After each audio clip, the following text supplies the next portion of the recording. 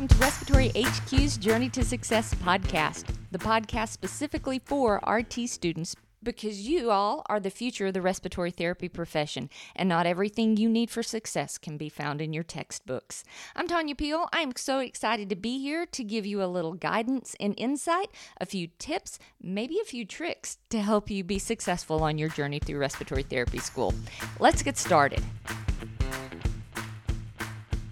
Welcome back, everybody, to the third and final episode of questions you should be asking in an interview.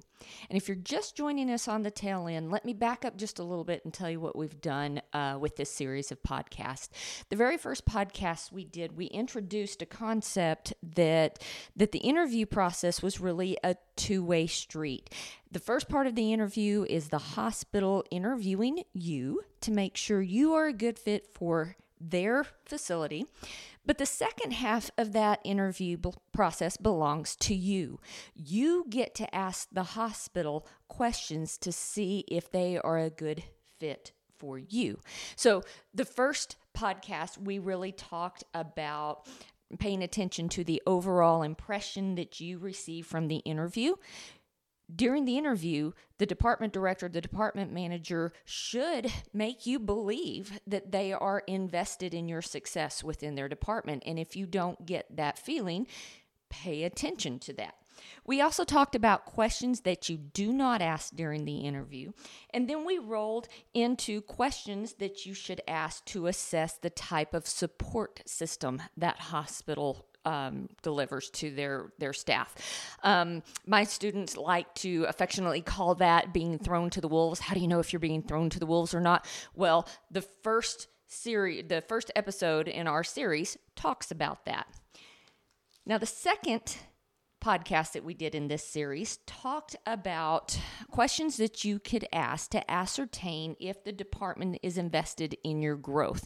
And when we talked about growth, we talked about three main areas: growth in your skills, growth in your education, and growth in your leadership. Because once you get out of school and start working, your education and the learning process is just beginning, and there's so many different directions you could go. You want to be in a department that supports that. So that brings us to today, the third episode. And in my opinion, this episode is one of the most important episodes that we're going to talk about.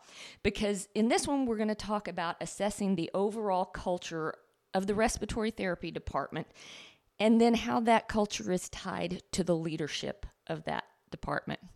And when I say this is the most important, here's why. When you start school, when we all started school to become respiratory therapists, we were excited about going into what some of us considered a calling to take care of people, to ease their suffering, to ease their pain, to make them feel better. And we all went through school and got to the graduation point, and we were passionate about that.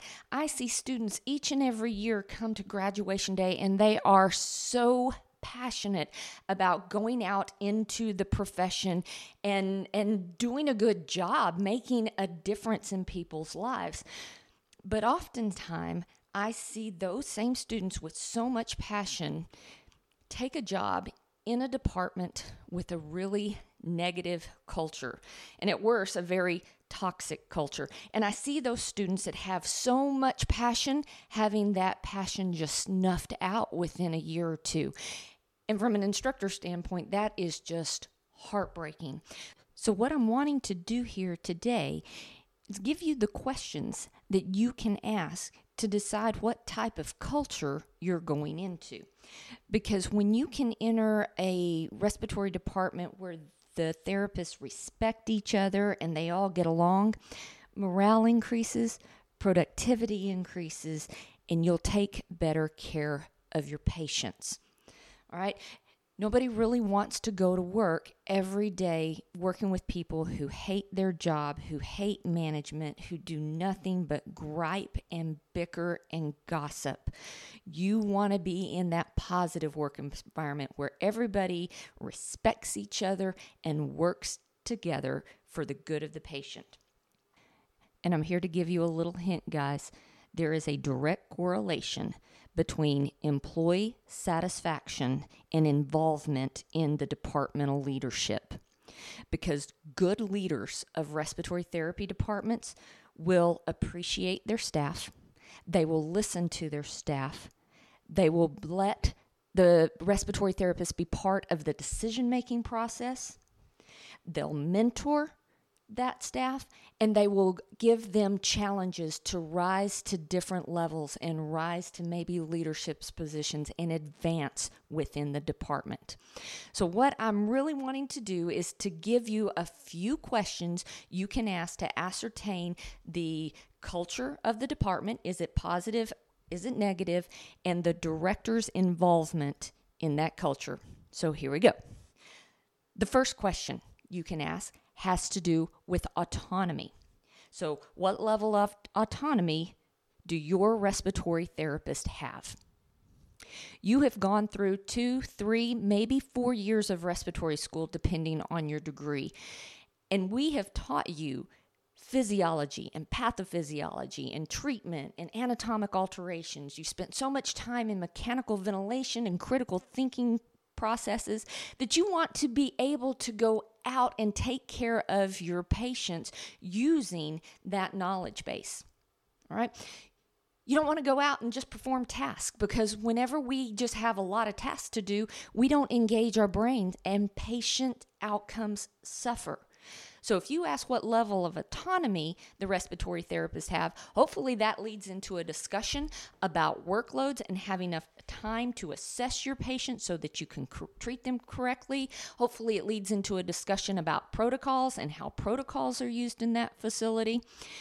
But what you want to do is be able to work in a facility that has a higher level of autonomy. You're going to be much happier if you can use your own brain. Okay, the second question you can ask is how much interaction and guidance you will have from the department director. Because a good department leader comes out of their office. They know what's going on with their staff. They know what incidents are taking places on the floor, in the ICU. They will be physically present and you will see them. They should know your name because they're getting out and about amongst their staff. Okay, the third question we're going to ask, and actually this is a multiple part question because we want to keep them on their toes also, but these questions are going to give you an idea of how well that department manager is keyed in to the attitudes of the therapists that work for them. All right. So just ask them this. If you had to say what your therapists like most about working in this department, what would it be? What would they like least about working in this department? And what's your role in each of those? Okay, and that's a great question because number one, hopefully they know what the therapist like. If they pause and they don't know what the therapist enjoys, that might mean they're not out and about the staff that much. So asking what they like and then their role in that, hopefully they are working to cultivate an environment that the therapist working in that department, that they're satisfied with their job. Hopefully they're cued in to what the therapists like, what they enjoy, what they need in their job. And if they can also know what the therapists dislike working in that department, hopefully they're going to tell you what they are doing to resolve that or to make it better or to minimize it or mitigate that circumstance. So asking these type of questions let you know how involved the department director actually is. Okay, another question you could ask. Ask what the department director does personally to make the staff feel supported and valued. Okay, now this doesn't just mean that on Respiratory Care Week they pull out all the stops 1 week a year. Ask them what the director, what that person does personally, not the management team, not anybody else, what the director does personally to make their staff feel valued. And that'll go a long ways in letting you know how engaged the director is with the staff of the department. Another really good question you could ask is, what does the management team do to motivate the staff when they can't pay them more? And this is a situation you might be coming into when just past graduation. We have a lot of staff shortages, a lot of nationwide respiratory therapy shortages. So people are offering really huge sign-on bonuses for people to come work with them. If you get involved in traveling, they pay traveling therapists a great deal of money to contract in certain areas where there is a shortage. And I don't get into the right or wrongness of that. I'm just going to say this is what it leads to. There will be employees that stay employed in a respiratory therapy department that don't leave that department for another place that offers a sign-on bonus, or they don't leave to go traveling to make all of that money. There are employees that stay because they're committed to that hospital. And a good manager understands that there is the potential for resentment to develop. You stay there and you never get a raise and you never get any type of monetary compensation, but you hear and see about everybody else getting these spectacular sign-on bonuses and this really huge increase in salary, and that builds resentment. So asking the question about what the management team is doing to make the staff feel supported when they can't pay them more, this is really, really critical. It shows that management, if they are doing something, they care about the feelings of their employees. They care to try to do something to offset and to compensate that, and that they value that commitment that a therapist has to staying in a facility instead of moving away. So in thinking which of these questions you want to ask, I know that there are some of you that are thinking, well, I don't want to rock the boat and I don't want to cause any tension. I don't want to rub anybody the wrong way. And we talked about this in the first podcast, but I think it's important to bring it up again, especially when we're talking about culture of a department. If you are asking these questions in a kind and professional manner, you should not worry about offending anybody. But you should be concerned if they become defensive. All right? And I mentioned this in the first series, and we mentioned this again. Any relationship, when we find ourselves lacking in a certain area or having a weakness in a certain area and somebody points it out, we have a tendency to be defensive. So if you see a department director getting defensive about the questions you're asking, that's not your fault, okay? That is nothing that you have done. It's they're seeing now a weakness within a department they manage. And if they get defensive, I'm going to ask you to pay attention to that, because if they're defensive during an interview, that says a lot about their leadership style. So pay attention to how they respond to the questions. Okay, and one last suggestion I'm going to make as far as you asking the question, and this isn't really my suggestion, this is one of my second-year student suggestions, so thank you, Lily, for letting me use your idea on my podcast. This is how you want to leave the interview, okay? You want to ask the director to share something about themselves in relation to our profession that makes them happy, okay? It could be something as simple as, tell me about your proudest moment as a leader. You could ask, what do you enjoy most about leading this team? Or you could ask another question, what's your most inspirational moment in respiratory therapy? What's your biggest win in patient care?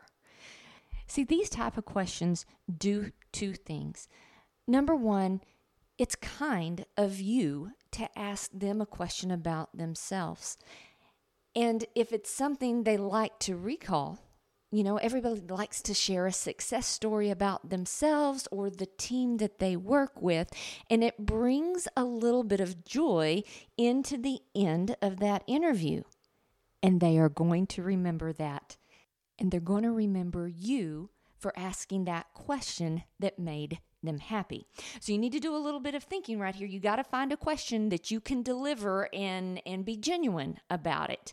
But if you do and you bring a smile to their face, they're going to remember you. It's a kind thing to do. It's a generous thing to do. It makes people happy, and we all need a lot more of that in our worlds.